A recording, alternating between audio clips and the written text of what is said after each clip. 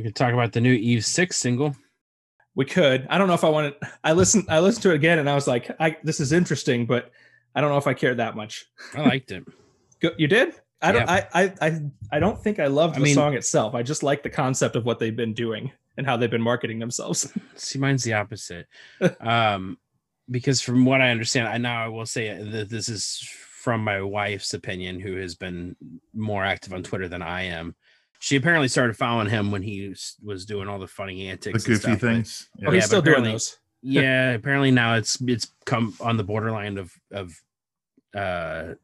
ridiculous now. And it was all just to promote himself, and it's not funny anymore. I could understand that. I felt a little bit that way about some of the things he said more recently, because there is, I think, a shelf life for those kind of jokes that he's doing. Yeah, and that's what she said. She basically called him as she's like, oh, he's being a douchebag. And well, he's also being very tongue-in-cheek, so she said it's a shame too, because he's doing it all just to promote a song, and he didn't need to. The song's pretty awesome. So she actually liked the song a lot better than I did. I liked it. I think it's very punky. I didn't necessarily think that it was like classic Eve 6. It didn't sound like classic Eve 6. No. But I will say that it's great that they're back together. But the one thing that really pisses me off, to be honest, is that we saw their supposed last concert ever. Yeah. All right. And it was awesome. It was so memorable. It was right under the arch. It was like the only time I've ever seen a concert under the arch. Like literally we were sitting on the stairs. Right. I know you were with us, Aaron. I was there. I remember this. I have my own thought about that show. I thought it was incredible. Like it was just a crazy setting for a concert. I really enjoyed it. I didn't think, the concert was okay. It was not like the greatest, but was it free? It was free, wasn't it? The arch shows were always free in the summer. Yeah. Yeah. Yeah. And it was just a good time. Nice atmosphere, great setting. And I really thoroughly enjoyed that concert. I just remember them kept saying like, this is our last show ever. This is our last show ever. Yeah. And apparently it was not. So here was, screw you, Eve 6. You ruined my memory. Ruined. Yeah, you ruined it. Here was my problem with that, was that Eve 6 has a song in their discography called Arch Drive Goodbye.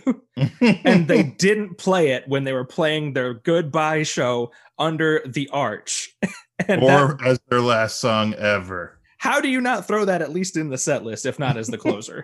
With that title like that's in that circumstance. They came up with after they quit making music almost. No, this was before they got back together and start. I mean, this new thing isn't the first thing they've done since then. They had I don't know if you remember Speak in Code, but they had an album come out in like 2012. Oh yeah, with Victoria. Yeah, Victoria. Right. Okay, yeah. I do remember that. You're right. Yep.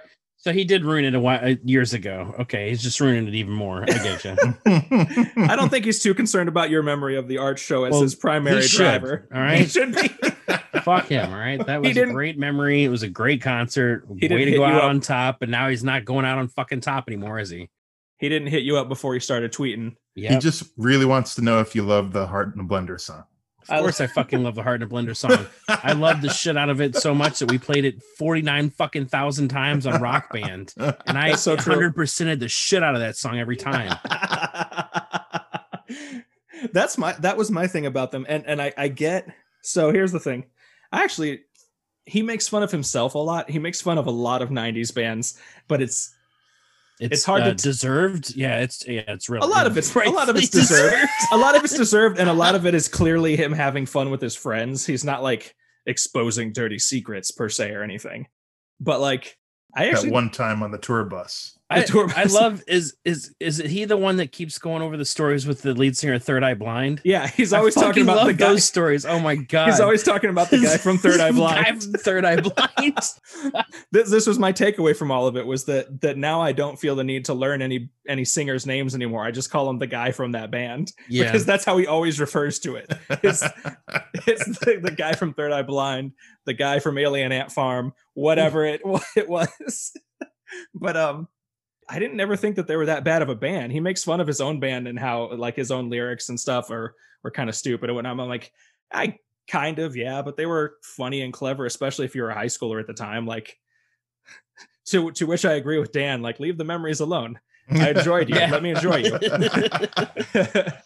But I also think that his whole Twitter thing of like spending the last few months just being absurd online as a dude from a band that most people forgot about, has built up a really good buzz for this new music that they're doing. So it's been, put it this way, I think he's figured out how to use Twitter to market a lot better than most bands from the 90s can do these days. And that's probably why you'll see Eve 6 when concerts are back going.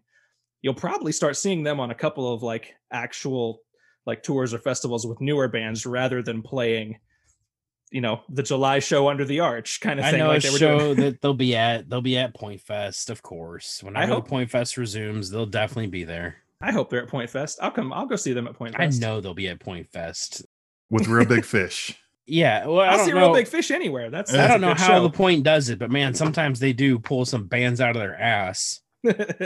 And then there's like years where it's the same fucking 3 bands. Like, God, because I think that for I want to say 5 to 8 years, it was literally Breaking Benjamin, Seether, or Shinedown headlining the fucking show. Those are their go-tos. Or Neon Trees. Oh no, they never headlined the show.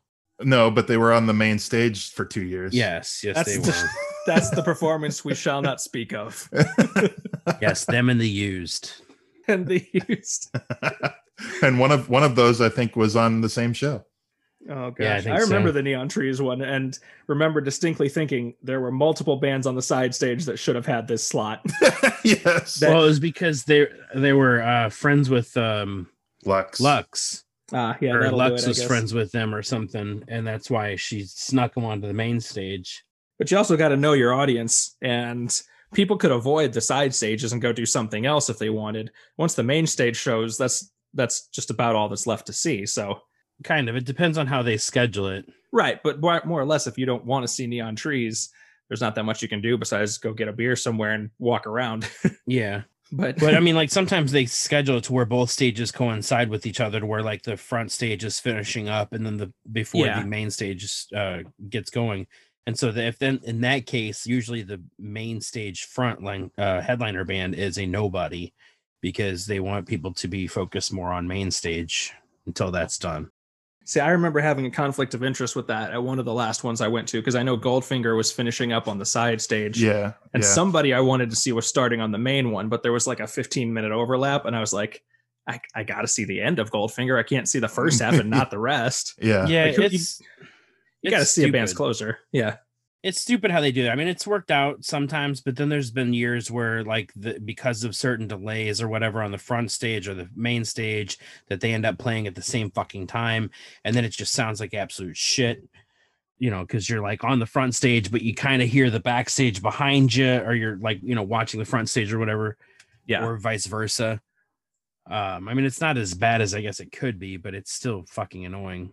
But now we don't worry about that no more. Nope, nothing to worry about. No concerts to worry about anytime soon. So I want to go back and wrap this up, because I think we actually have something good that we can use here. So Eve 6 released this new track. It's called Black Nova. And my thought was that it sounded like kind of like an indie rock band from like the mid 2000s, or maybe like a little bit Queens of the Stone Age-y with some other stuff involved. Yeah, I like that comparison. It was more like that than it was like old Eve 6, that's for sure. Yeah, I definitely agree with that. It was punky though. It was almost kind of old school punk. I can't really think of any kind of comparison off the top of my head, but yeah, just kind of short, fast tempo. I definitely think it had some reminiscence of old school punk to me.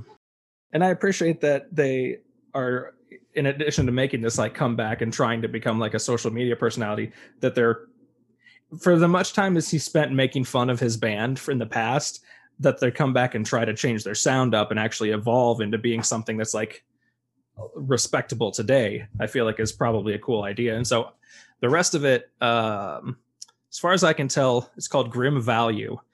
And that's the full release that's coming out on June 25th.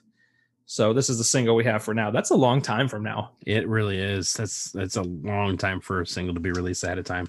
Yeah. You know, I was going to say, I have kind of mixed feelings about that, though, because, yeah, it's great that you're evolving and trying to become something different. But the other thing is you don't want to forget your bread and butter. You don't want to lose the sound that made you unique and made you, what you were, even if it was 30 fucking years ago, however the hell long it was. Yeah, 20 something. I think that they'll do okay though, because I think that they'll have plenty of people that are coming to hear the Heart in a Blender song, and then now they'll have some new people too, probably younger people. Whereas most of their contemporaries are probably drawing crowds that are at least our age, maybe older, like exclusively at least our age. When I say younger, I mean like people in like Twitter people. I mean like people who are like 20. And so that might prolong their shelf life. Like I said, I don't know. It might keep them from playing the Rib Fests for a few more years. And that's not a slam on people playing Rib Fest. You do what you got to do, but it's not that high profile, obviously. So yeah, I don't know. Now you're making me hungry. Of note, can I point out they released a new T-shirt and it's their name spelled out in cigarettes and it's called Eve Cigs, and I thought that was hilarious. I think I saw a picture of that somewhere. You're still funny. So that is funny. That's the new track there, that Eve Cigs track.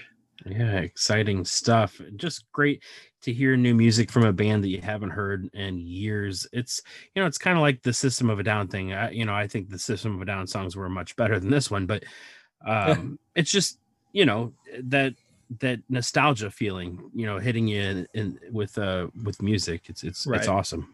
Yeah, agreed.